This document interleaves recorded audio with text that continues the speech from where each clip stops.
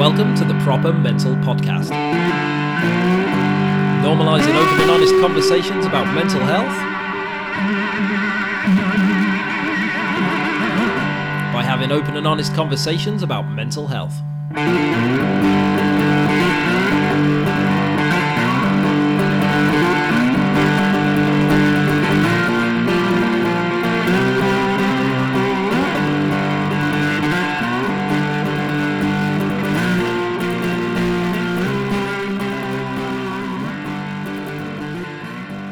Hello and welcome. You are very welcome to episode 120 of the Proper Mental Podcast.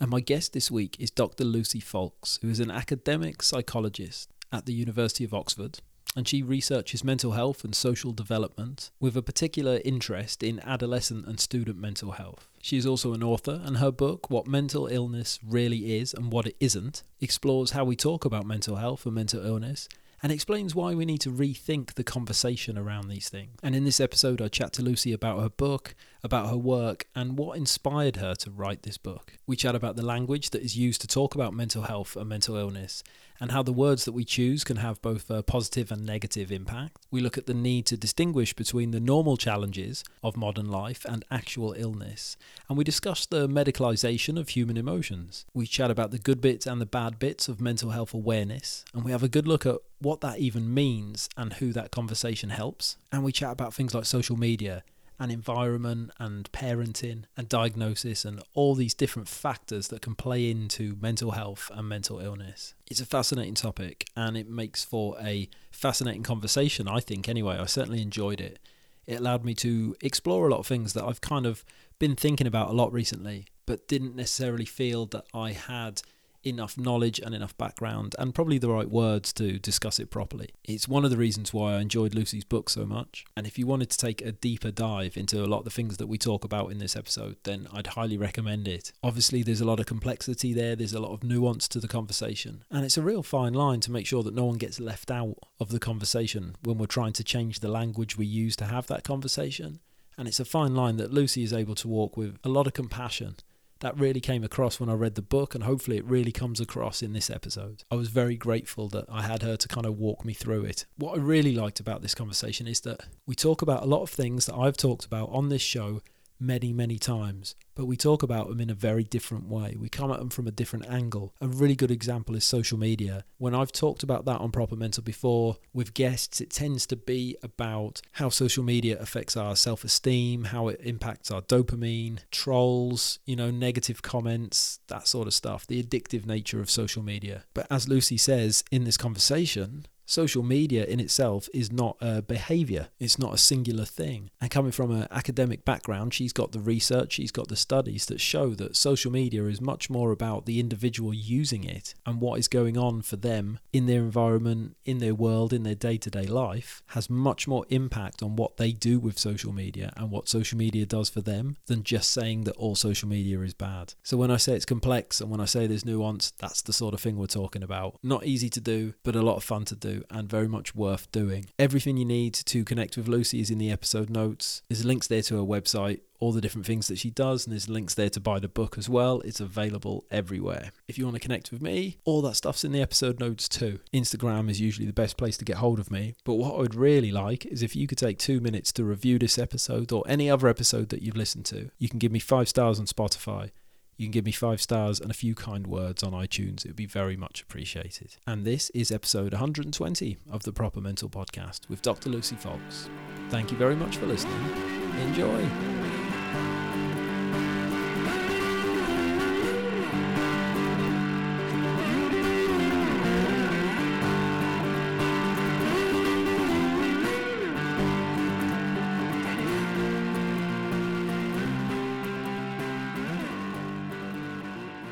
Here we are with another episode of the Proper Mental Podcast, and my guest today is Lucy Foulkes. How are you, mate?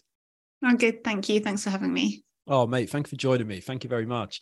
I thought what would get us off probably to the best start, to put a bit of context to the conversation, Lucy, was if you could just tell me a little bit about what it is exactly that you do in the mental health space. What's your role day to day? Yes, so I'm an academic psychologist at the University of Oxford. So that means I'm a researcher. So I'm not a clinician. I don't see people with mental health problems or provide therapy or anything like that. So I'm very much just interested in researching them from more of a distance, I suppose, looking at patterns more broadly. And I'm very interested in adolescent mental health in particular, so in teenagers, and also more broadly how we talk about mental health and the effects of this massive drive to talk more about mental health in public, which is broadly a good thing. But there are some issues. So that's what I've become interested in, and that's what I spend my day doing, thinking about that. Yeah, sure. What was your route into this, Lucy? What was it about this that kind of got you hooked, got you intrigued? Well, I was just always interested in psychology, and I did psychology undergraduate. And then, like lots of other psychology undergraduates, I was interested in the clinical side of it. So then I ended up going down the route of doing a PhD in mental health. And then in terms of this specific area, so I had my own problems with mental health which started when I was 20. And there wasn't really much of a public conversation about it then, or it was really starting to change. It was sort of, it just coincidentally happened right on the cusp of people talking about this more. And I noticed as the years went on and I noticed people talking about this more, I started feeling like a lot of the messages weren't that helpful, or that I personally wouldn't have found it helpful, especially the way things are being talked about in schools and universities. And I was interested in why that was the case, why these well-intended ideas I felt weren't really useful, at least wouldn't have been useful for me. And then I wrote a book about that. And then off the back of the book, I wanted to do more research into it myself. Yeah, sure. And, we're going to talk a lot about that book today, which I've read, and which is why I reached out to you. And it gave me so much to think about, and obviously talking about this stuff as much as I do, how I talk about it and how I phrase things and think about things is really, really important to me. And there was a lot of aha moments when I was reading it, and I got a lot from it. So I'm really looking forward to sort of getting into some of the ideas with you today. I was kind of wondering, really, to start us off, that what sort of things that you were seeing in your work and in the world around you. And I know you kind of touched on that already a little bit, but that kind of made you think that there was this need for this book and to explore these things a bit deeper. Yeah, so I remember particularly being a lecturer and a personal tutor at university, and observing the sort of messages that were happening around me at that university. And some things as a lecturer, so people coming to me talking about their own mental health problems, particularly people talking about anxiety as a reason to not do something, and my difficulty with figuring out what the best approach there was. And we can talk much more about that, because avoidance isn't necessarily the best thing to do when you're anxious. It's the best thing to do in the moment, but it's not necessarily the best thing to help that person in the long run. So that got me very interested about what messages are we giving people who say they're anxious and don't want to do presentations, for example. But then I guess I was concerned about the alarmist nature of some of the messaging, I suppose, and the lack of specificity of it. So, for example, I remember a member of staff having in the bottom of their email signature saying in capital letters, "In crisis?" ? Like, go to this, and then a link to the student mental health web pages, which on the face of it seems like a really good idea. Maybe if you do reach someone that is in crisis and isn't already getting help, you're giving them a clue about where to get that help. But I was interested in the idea that's on your email signature, that's going out to everyone. So are all students receiving the message that it's very possible that they might be in crisis? And I'm interested in this idea that all this messaging is planting the message of kind of vulnerability in teenagers and young people especially, so that when any sort of difficult emotion or negative feeling comes up, they're immediately primed to frame it as a mental health problem in a way that I think is unhelpful. And not to call them snowflakes or anything like that. I can tell you I'm not interested in that term or that idea, but this accidental side effect that we might be telling everyone that they're unwell when they're not. That's really what started to concern me. And no one was talking about that. Everyone was just making the assumption that the more we talk about this, the better. Like the only issue is that we're not talking about it enough. And so that's when I wanted to write the book, to try and provide a bit of a counter narrative, I suppose.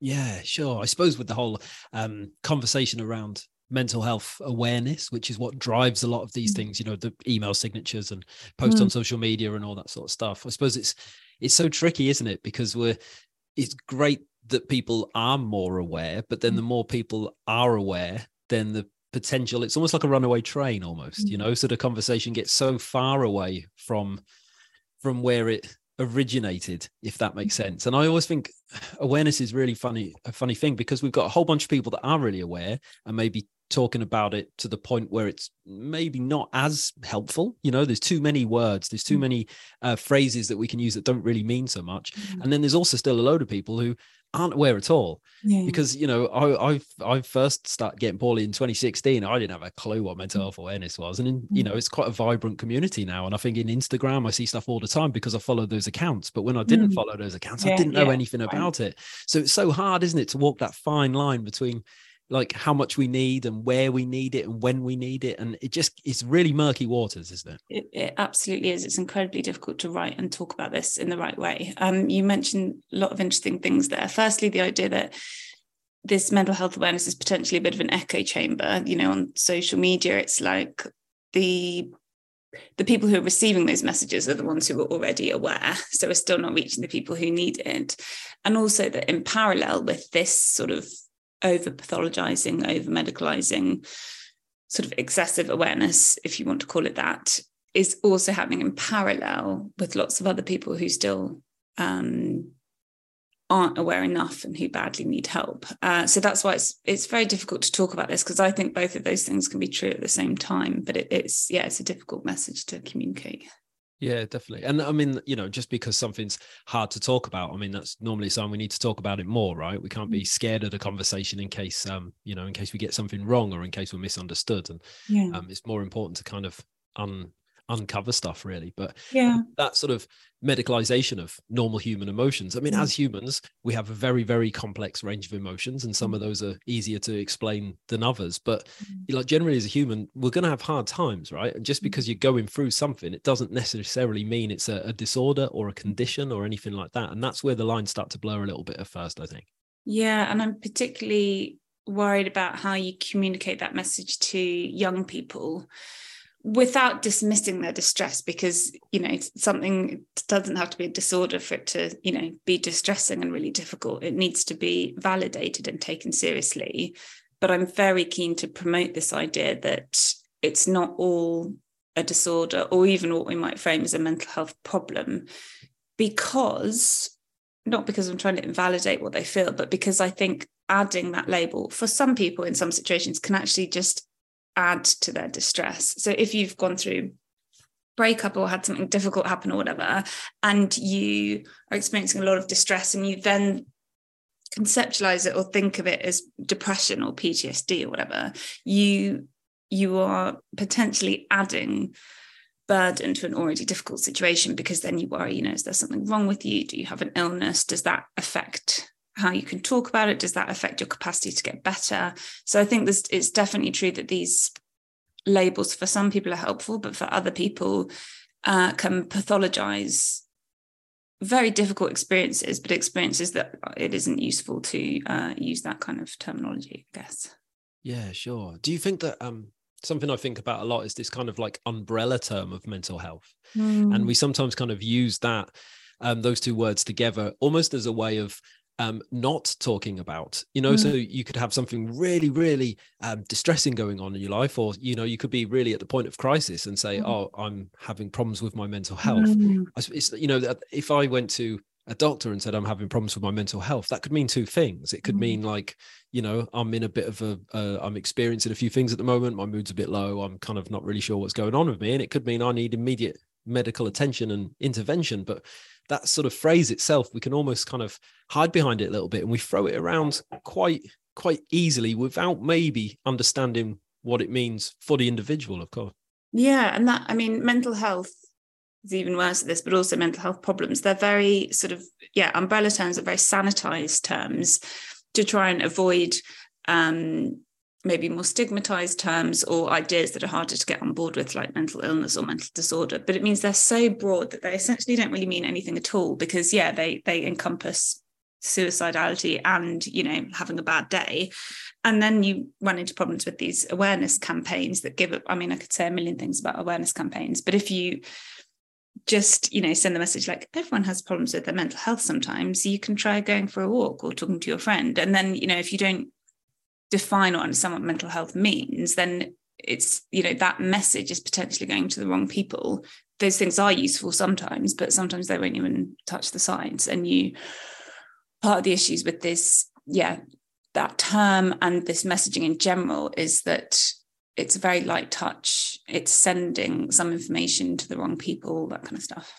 Yeah, I suppose it gets to the point, right, where it's really hard to like, what's that saying about shutting the stable door once the horse has bolted or something like that, right? It gets a bit like that. And I always think that it's a really useful sometimes parallel to use physical health as a way of talking about the importance of our mental health. But I also think that if you went to your GP and said, and they said, what do you need me for today? And you said, I'm really struggling with my physical health. They're going to say, well, I need to know a little bit more. I'm going to need some words to be able to help. And mental health is the same, isn't it? Like we need to have the words for that person to get the help and the support, whatever that might look like and whatever might be going on with them. But yeah, we just need a few more words rather than using that phrase to like catch everything that's not, it's like when life isn't perfect, it catches everything else, doesn't it? It does. And that side of things is relevant as well. And we should talk about the sort of general day-to-day struggles and difficulties, but it's difficult when you use the same language for all of it. The parallel with physical health stuff is useful sometimes.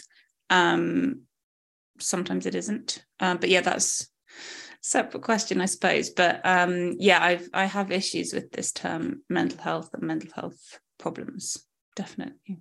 Yeah. And I when so many mental health problems, so many mental illnesses, it is when like thoughts and feelings and all these things are like out of control, but they're all stuff that humans have anyway. Does that make sense? It's mental illness isn't putting something there, it's taking something that's already there and like putting it on steroids or blowing it up. And I just think it becomes really, really tricky, even with like diagnosis, I suppose, isn't it? Because the words become quite commonplace and we're trying to talk about stuff we don't understand, and even getting the right diagnosis can be hard if the language isn't there, is I suppose what I'm trying to say. I like that description, and it's the way I conceptualize it in the book, and always actually is this idea that all these symptoms in inverted commas are on a spectrum. So they're not entirely new processes, they're just up at the extreme end of things that we think and feel and do all the time. It's just that they've gone out of control or reached the point where they start to affect your daily functioning, and that's when it's a problem has clearly set in. This is a really, really big question, right? And when I was reading your book, I was like, I'm going to have to ask it. And I haven't worked out a way to ask it in a smaller way. But when it comes to language, we talk about this stuff, how do we begin to, that horse has bolted, we're getting it back towards the stable door. How do we begin to like unpick this, because it's that mental health now is out there. These awareness campaigns have been great for just getting everyone have it on their radar in some way to some extent. How then do we start to kind of make sure people are using the right words and thinking about this stuff? Yeah, I've been asked that before, like, don't you think it's too late, like the cat's out the bag now kind of thing, to use another metaphor, but like, can we pull it back in now? But I hope so, otherwise everything that I'm doing is a waste of time. But I think one thing, it's going to take a while, but I think one really important thing would be to actually test the effects of some of these campaign materials. So often these campaigns are run with absolutely no testing. They're not evidence-based, whether they actually do what they are proposed to do. So there's some evidence that like campaigns like Time to Change are useful in some respects on a sort of societal level in terms of improving stigma and intention to seek help, for example. But no one is really, or not that I'm aware of, designed experiments and studies to assess what different wording in campaigns, how that affects people's interpretation, how that affects their understanding of themselves, all that kind of stuff. I think it would be really useful to get some data on what these different things are doing and then design campaigns around that, rather than what's happening at the moment. And it's happening in public health, like charity campaigns, but also in schools and things. A lot of very well-intentioned people are coming up with their own ideas about what information you should share. Like, for example, giving a whole school assembly about self-harm awareness. without actually necessarily considering whether that's a good thing to teach teenagers, all teenagers, about self-harm, or considering about how you should teach them about it. That's a well-intentioned idea, but it's not evidence-based about whether that's doing what you think it might be doing.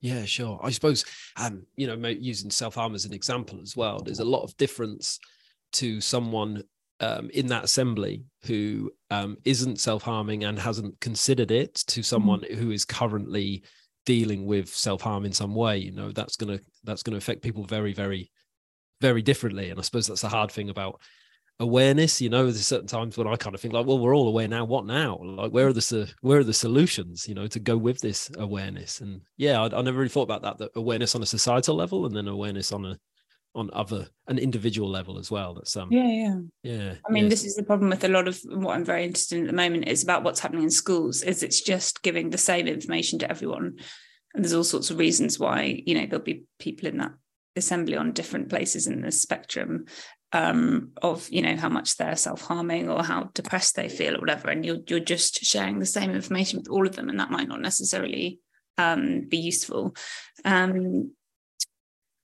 The other thing you said is about moving towards solutions. Another thing I'm interested in about awareness at the moment is that we're making people very aware of mental health problems, but we're not pairing that with access to services that could actually help. So you're potentially now just telling people they have a problem, making them very aware of it, and not allowing them to do anything about it. So I don't know if that's any more useful than how they felt before the awareness bit. Could be potentially. There's a lot of importance in self-understanding and having the right language to get help from your friends and your family, for example, but it's certainly not been matched with improved access to services, or not yet. Yeah, it's tricky. I did an episode probably last year with an advocate called John Salmon. I don't know if you've seen him around, but he was talking about signposting being the new awareness, and I really like that because it's very easy. Maybe someone with a big profile maybe says something that's a really good soundbite and it goes viral on social media, and we're so keen to support that. And yes, it's a great way of reaching a lot of people and getting that message out and things like that. But then at the same time, you kind of think like, well, we're using a lot of people power for something that's just words. Wouldn't it be amazing if we all shared, the same, phone numbers for all these different, if we all got the Hub of Hope and we all shared that and that went viral 3 million times. I think that would be much more effective. And I've quite like the idea of that. But do you think that this language you use and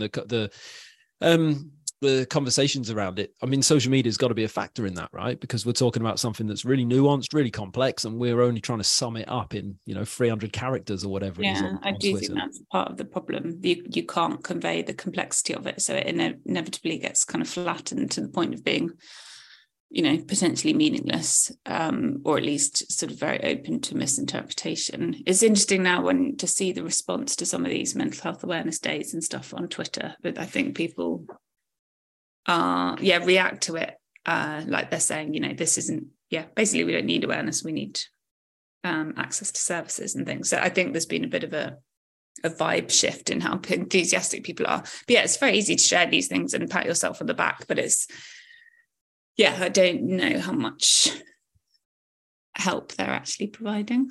I always like to say that we sometimes confuse Instagram reach with actually reaching people, right? Because it's I know I could make a very little pretty post and it's okay to not be okay, and I could pop it on my Instagram this morning, my engagement would be great and I'd feel good about myself all weekend, all these people that liked my post, and if I went through the likes, there'd just be all the people that just know about this stuff and do what I do. And and the thing about likes is a good point. It's easy to share this stuff and get some social validation and feel that you're doing something, but I don't know if you are necessarily. And then the other, the aspect of social media that I'm interested in is that obviously teenagers are especially likely to be on social media, and the way, moving away from those kind of awareness posts, the way it's affecting their conceptualization of their emotions is important. So you've probably seen there's lots of TikTok videos that's like, here are 5 signs that you have high functioning anxiety, and then it's 5 really generic experiences that everyone will have, but then you see the comments on it, it's like, oh my god, I didn't know that was me, I've scored 5 out of 5, and it's I think TikTok and social media more broadly have a lot to answer for in terms of encouraging people to conceptualize their distress as sort of an identity with a label, with a name. And then the more all of them do it, especially the more that popular teenagers do it with high social status, they will potentially influence each other. It's very well established that teenagers are susceptible to social influence, and there's little pockets of research showing that mental health symptoms can spread amongst friends as well. So that's another knock-on effect of the supposedly good idea to talk about all this more. But it's like, what's it doing to those people? Okay, sometimes yes, obviously for some people it might be the ticket to understanding themselves and a ticket to getting help, which is really important. But for other people, perhaps it's encouraging them to see, normal developmental processes as a problem that needs labeling, I guess.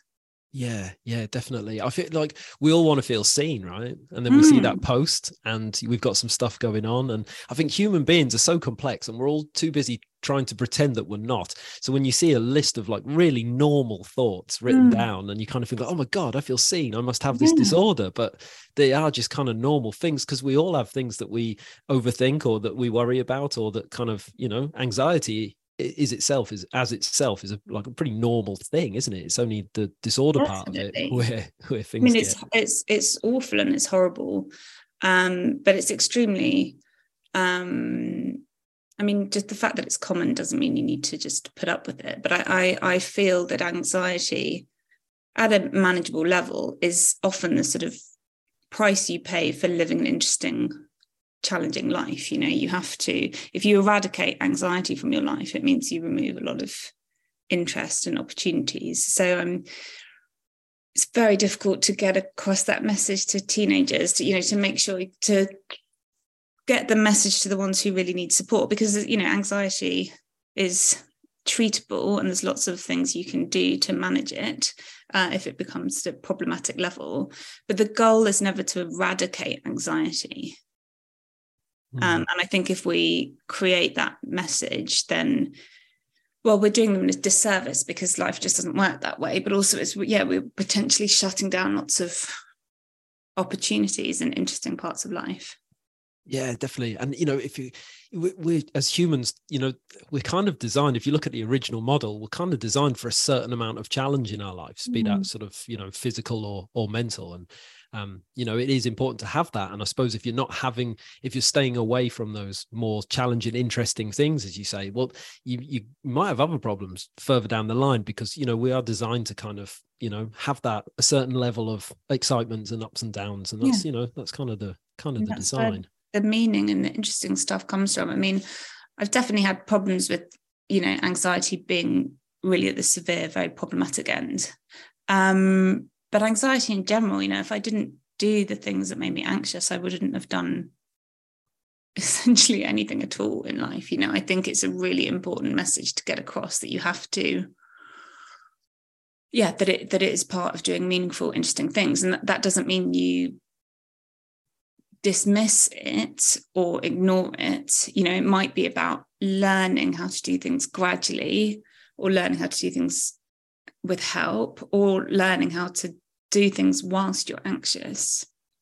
Yeah. I mean, sorry, Lucy, I just jumped in on you there, but I think that if you have big problems with anxiety, or maybe an illness that's like rooted in anxiety, something like OCD or something like that, and you go into therapy for that, a big part of that therapy is like exposure therapy, isn't it? And taking these things on, that's kind of the way to get better from all these things, really. So, and this is a really big message that I think is being lost in the conversation about anxiety, is that, which I alluded to earlier, is that avoidance, i.e. not doing the thing that makes you anxious, will maintain and exacerbate anxiety in the long run.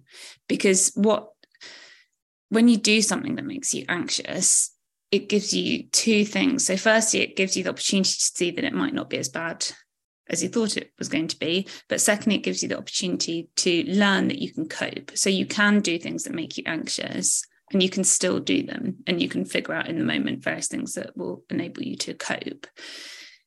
If you just avoid doing things that makes you anxious, or encourage that in other people, like the students in your school or your university, then you're robbing them of those opportunities. It might be that if they're at the higher end of anxiety, then they will need lots of help. They might need a total break from doing anything for a little while. They might need, therapy. They might need a lot of hand-holding and graded exposure and gradual steps and, behavioral experiments and testing it out. They might need an awful lot of help. But it distresses me that the message being received by people, again, in a well-intended goal to help, is actually just setting up a worse problem in the long run.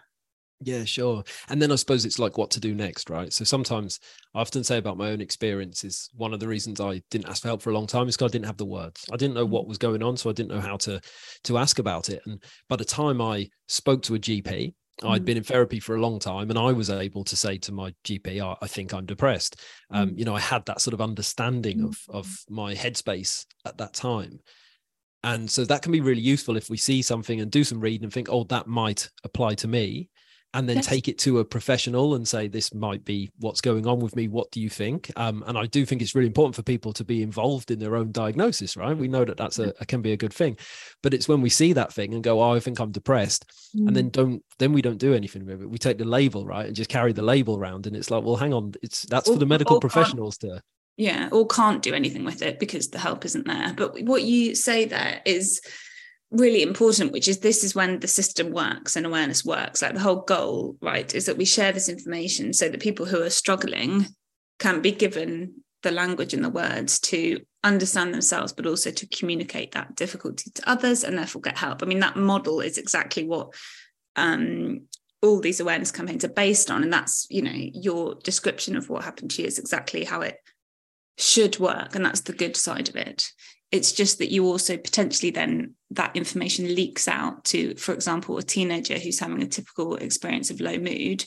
They then think, okay, I must have depression. And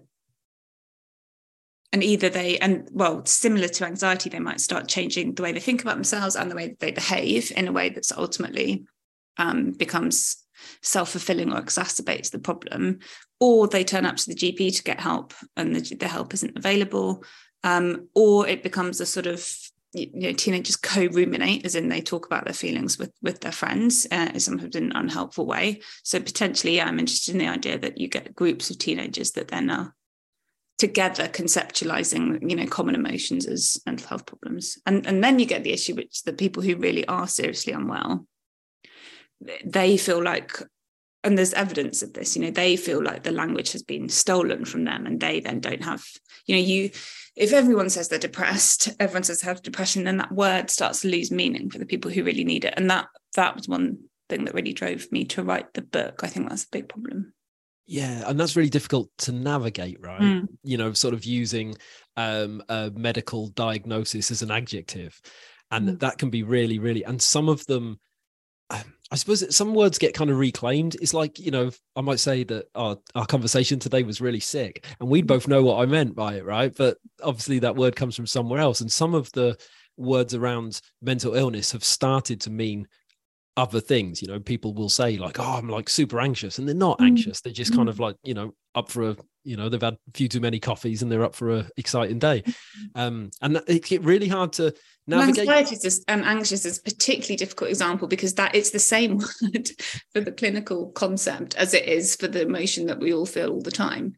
So it's particularly difficult to even try and provide a solution for that one because it is just the same word. But yeah, things like, for example, the word trauma, which was sort of originally designed to describe quite a specific kind of event, very originally an event in which your life was at risk or you believed it to be. But that now has become so expanded that people essentially use it to describe any difficult event. And then again, you then are sort of taking away that word potentially from people, or taking away its power and its impact from the people who really need it to have that power. Yeah, very much so. Yeah, I remember for myself, I used to see the trauma word bandied around all over the place. And I used to think, well, I've never experienced trauma, so maybe I'm not sick enough. So maybe like I just need to sort this out on my own and I can't ask for help, you know, because that word was then bandied around so easily. And then, you know, now I've spent a bit more time in the space. I know that that word can mean something truly awful, and it can also mean like, you know, just something that's just a bit of the human condition, or, you know, a natural experience. You don't need to have experienced trauma to experience depression or any other mental health problem or mental disorder. It increases your risk that you'll develop those things, but it's a definite phenomenon that people can have these disorders without having any appreciable trauma. And that's why, I don't agree with the argument that we need to reconceptualize all of this as a response to trauma, because there's definite cases of people who develop these things in the absence of trauma. So it's not a complete explanation, I don't think. Yeah, sure. I mean, in your book, you mentioned the Viktor Frankl quote about, you know, some of these things being a completely normal reaction to something that's really abnormal, and that kind of that's a really nice way to say it, really, into that response to trauma. When something awful happens, well, then of course it's going to make us feel differently or behave differently or respond differently. That kind of that's tricky, because then some people use that as an argument to say that we therefore shouldn't call the responding reaction a disorder or an illness. I don't agree with that. I think even if something has a very understandable cause or trigger event, you can still end up with a set of symptoms and experiences that are so disabling and debilitating that I think it's useful to conceptualize that as a disorder or an illness. There are some people who feel that that's not right, and that it's not fair to call it an illness if it's, you know, if there's an obvious external cause. But I think you can still see what the end point is and think about that it's useful to think of that as an illness. But not everyone agrees, and it's not the same for everyone. Some people love the idea of getting rid of diagnoses and explaining what's happened to them just in terms of trauma. Some people really want to hold on to their diagnoses because that's a very useful way of helping them understand themselves. And again, I think both of those things can be true at the same time. Yeah, very much so. It's down to the individual, isn't it? Yeah, and like, kind of what people need and what works for people, and things definitely. like that. And sorry. Yeah, I mean, often these arguments imply that we need to come up with one solution for everyone, and it doesn't. I don't think it works like that. Like you said, people are so complicated. Their circumstances vary so much. It depends, you know, on the individual, on the clinician, on the context, whatever. Sometimes it's useful to think about it as a disorder, and sometimes it isn't, and that's okay.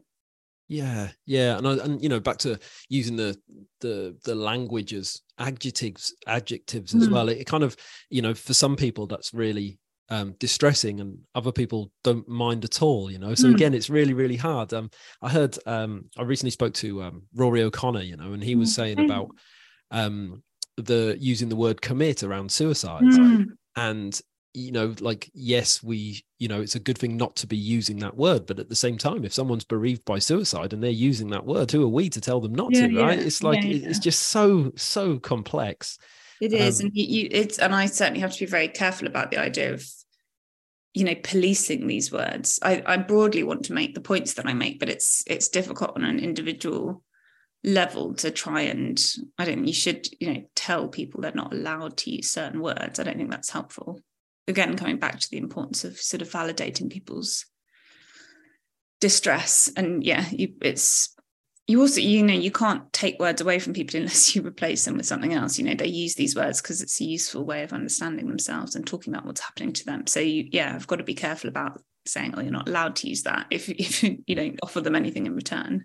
Yeah, especially when you've been like bombarding them on Instagram, telling them to talk, and then as soon as they do, you tell them they're using the wrong words. That's not going to keep anyone in the conversation. Well, yeah, there's definite difficult aspects of my work, in that it's sort of clashing with a lot of public advice and information on this topic. So it's a very difficult thing to wade through, and I do get criticized for it sometimes, but it's very difficult. I still think it's important to try and say the things that I'm saying. Yeah, very much so. And, with the risk of, sitting here and like making it awkward, but one of the reasons I really enjoyed your book so much is because you walked that line in between the two sides really, really well. And there was a lot of compassion in your writing as well, Lucy. And that really came across to me, which I think is why I kind of enjoyed it so much. There was room for everyone in there. Good. I hope so. Regardless. That was definitely my intention. I feel deeply compassionate about, for anyone who's had any of these problems sort of across the spectrum. I think especially if you've had a flavour of these problems yourself, it's just, I feel like you're sort of in a part of a club of sort of shared understanding, and that there is a very sort of deep empathy there for anyone else who's had these difficulties, because when you've had it yourself, you really, really know just how grim it is in a way that you can't communicate just with words. And I think that's, I really wanted to get that across. So I'm glad that it did come across. Yeah, very, very much so. And just to kind of like run it back to social media, something that really jumped out of the book. And I hadn't really thought about it before, and I like it when this happens, but we tend to use this blanket term of social media being, it can be like this really negative thing. And of course, there's a million and one reasons why that's true. But there's something that you wrote about in the social media section of the book, is that we use that blanket term, but it's not necessarily down to just social media being bad, is it? It's much more about the individual using social media and what they do with it, right? Yeah, and both those things. So going on social media isn't one single behavior. There's lots of different things you could do on social media that could all have different impacts on your on the way you feel, or the way you think about yourself, whatever. It's one thing having a like a fun group chat with your friends versus spending ages editing a photo of yourselves and waiting for feedback versus doom scrolling. They're all different behaviors, and there's across apps and within apps there are different things that you do. So it's not meaningful to just say how does social media affect things, but you've also got to think about who's the individual going on social media. So what's happening for them already, what's happening to them in the outside world, especially with teenagers, but with all of us, I guess the socializing we do on social media is deeply intertwined with our external real life social network. So it's really relevant if we're going to understand why social media or an app or whatever is making a teenager unhappy, what's happening in the outside world in their social life. If you remove the phone, you don't necessarily remove the problem. It's just like a new manifestation of a problem that's already there. Yeah, definitely. I kind of always think with like young people in the social media conversation as well, like it can be really patronizing sometimes. And I know certainly it's probably something I've said in the past, but we all say about young people like, oh, it must be terrible for them, like they're having to, and you kind of think, well, that's all they know. It's different for us, right? Yeah. It's different for, well, I say us, I'm assuming a lot about how old you are there, Lucy, but it's like, if that is your world, if that's your reality, it's not for us to tell them how hard it is. We can support them and help them through it and try and understand it ourselves. But that's a very big statement, is it? Oh, it must be terrible. And it's like, well, that's their entire existence. People say that to me all the time. I'm so glad I'm not growing up with social media. I think it's also important to think about, this isn't new. Like, there are people who are 30 now who grew up with social media, maybe not a smartphone, but with social media on their computer at least. So I think for a long time we've been saying it's like this generation of teenagers, but it's been going on so long that it's like plenty of adults grew up with this, and it hasn't harmed everyone. I think for some people, some aspects of social media are awful, but another side of it that doesn't get talked about is that I think some of it can be really good for other people. I mean, I don't think people talk enough about the fact that it's fun. Like, there's a reason why teenagers are so interested in it. They're very social creatures, and it's a potentially fun opportunity to socialize and interact with your peers, and that gets sort of left out of the conversation. But again, that it sort of depends on who you are and what you're doing on your phone for that. Yeah, sure. There was a quote in your book, and I've written it down, and I wasn't sure whether it came from you or if you were quoting something, but you said that the rich get richer and the poor get poorer. And that was such a good way of looking at it. That made a lot of sense to me. And if you're going to social media in a good place and using it in a way that's healthy for you, then you're going to get richer, right? And if you're not if you're popular and you have good friends at school, and you share, you have lots of followers and you share stuff and you get a lot of attention, then that's probably going to be pretty rewarding and fun. Equally, if you're being bullied and you don't have friends, or you're in a sort of fractious, difficult friendship group and you can't trust people, and you're worried about, the reactions you get on your phone or the anonymous messages you get, whatever, that's utterly different setup, isn't it? So yeah, I wonder if it's a case that the people who are all right socially already sort of benefit from it, and the ones who are struggling suffer. And it sort of becomes a amplifier of what's already happening. Yeah, definitely. Yeah, it's certainly nice to be able to think about it in a different way, rather than we say, oh, it's bad, and then already, like, my kids are nowhere near a phone age, but already I'm panicking about it. And it's like, oh no, hang on about it. There's so many different factors that are going to influence how they use this sort of technology. And and it's about guiding them through it as well. It's not going to go away. It's part of how young people socialize now. So it's more about guiding them through it, I guess, rather than necessarily hoping to not have to deal with it. It's just part of being teenager and adult now. Yeah, definitely. It's the role of the grown-up is to not understand what kids are doing. That's kind of the circle of life, right? That's how it. But you can kind of like work to have an understanding, even if you're not using it yourself. And that's kind of tight. There are certain apps where you can, as a parent, you can totally track everything that happens on your child's phone. And I wonder if parents start including all their messages. And I wonder, even if that is appropriate at a certain age, at what age do you let that go?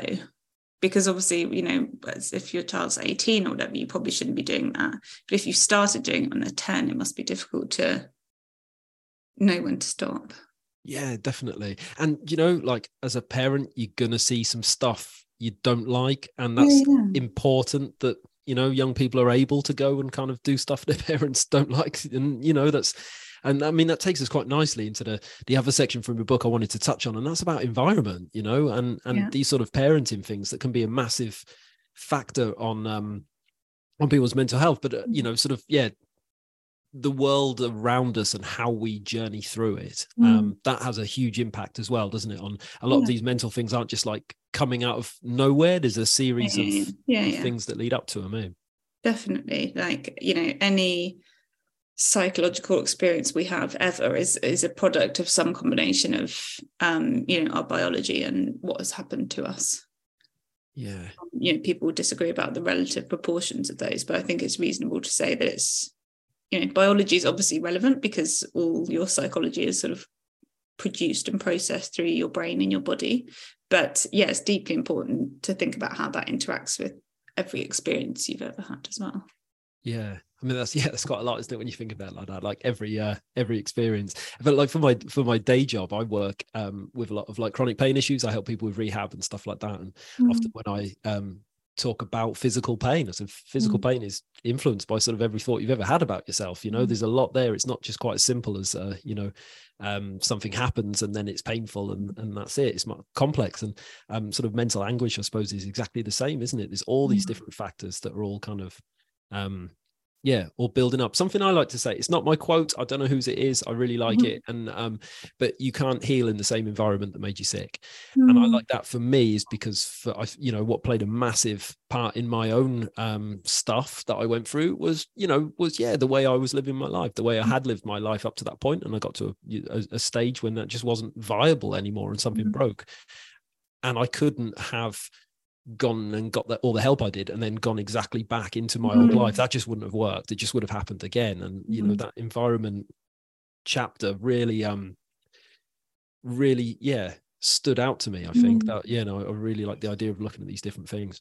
That's really interesting that you had that reflection, and I think it's really important when we think about what, again, back to the awareness campaigns and what we're telling people the solution is.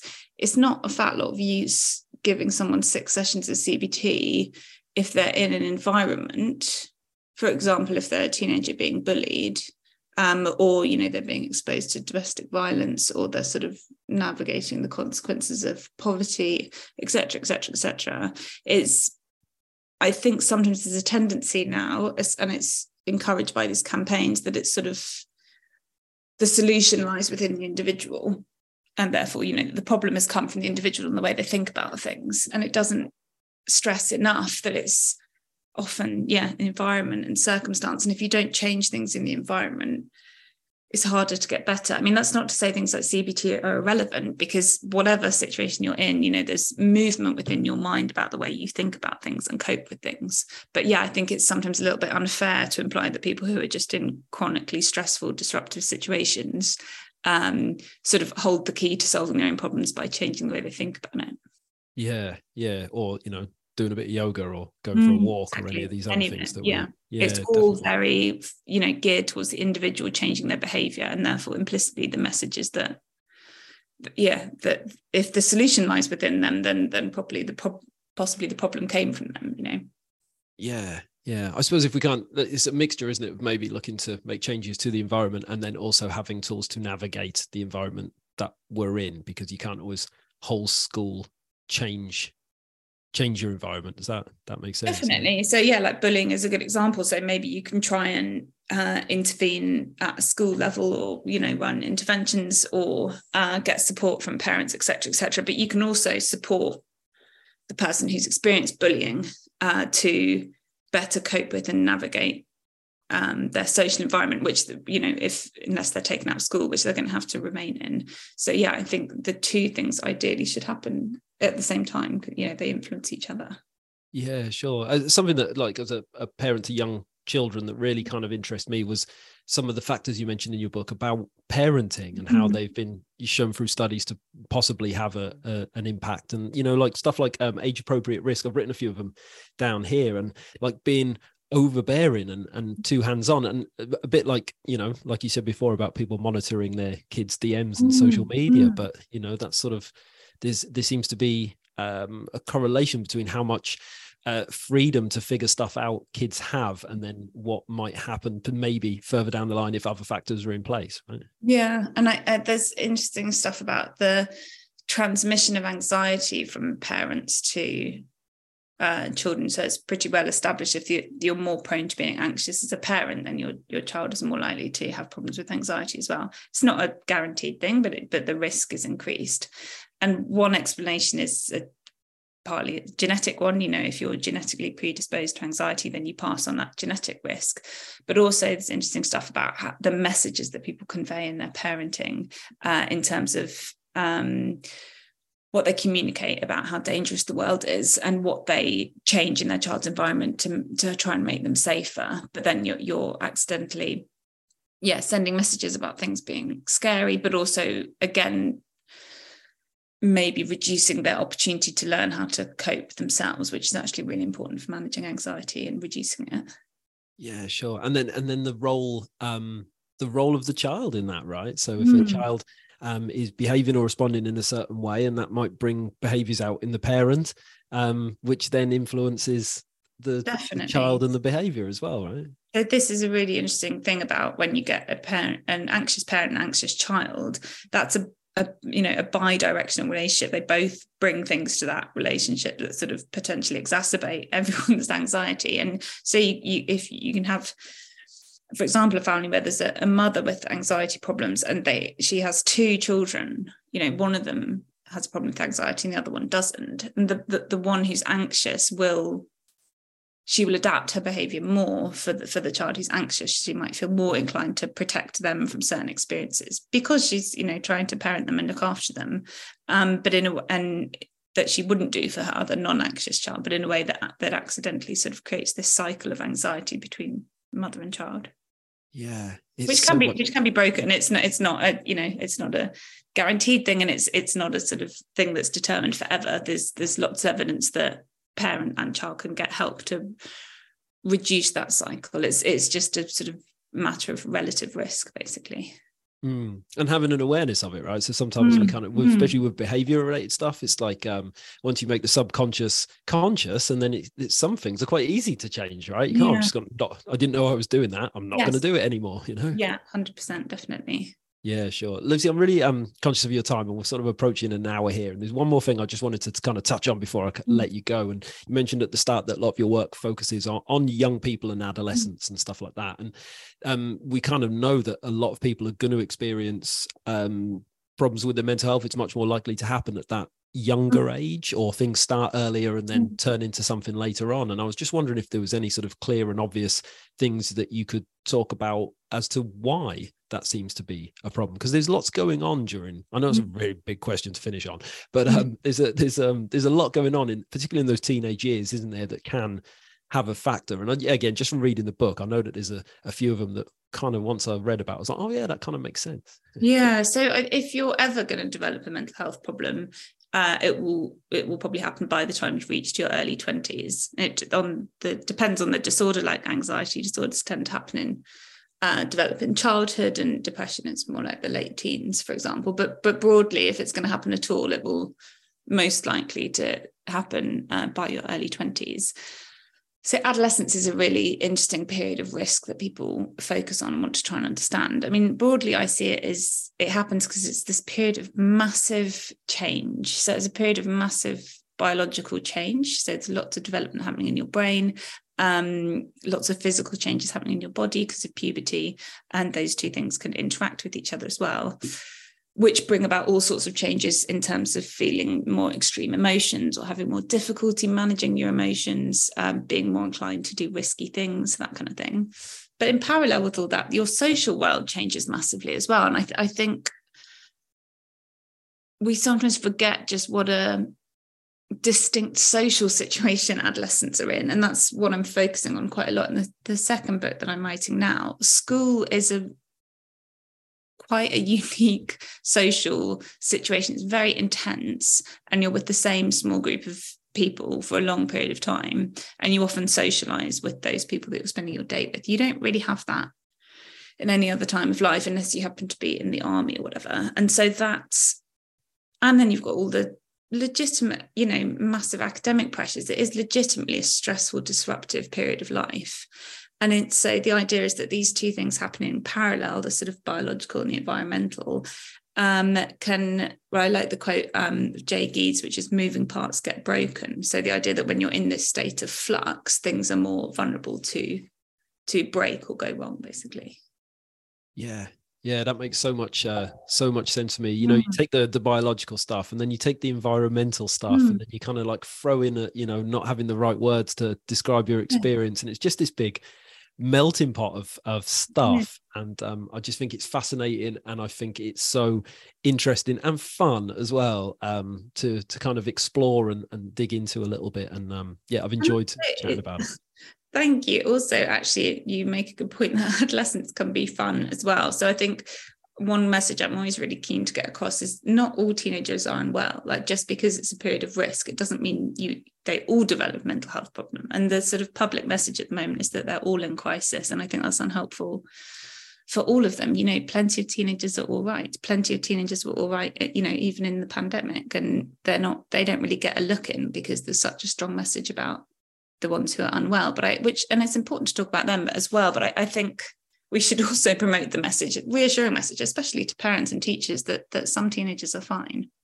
Yeah. And the ones that are fine, what's it doing to them to read about this crisis that they're not a part of and think like, should I be? 100%. Yeah, definitely.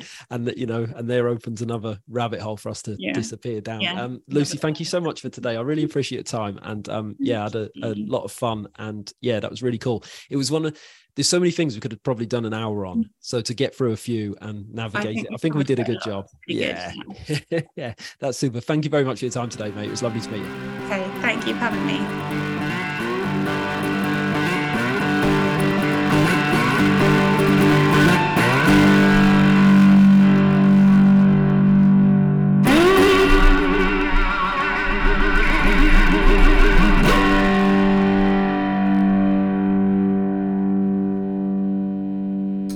A big up to the Proper Mental Podcast.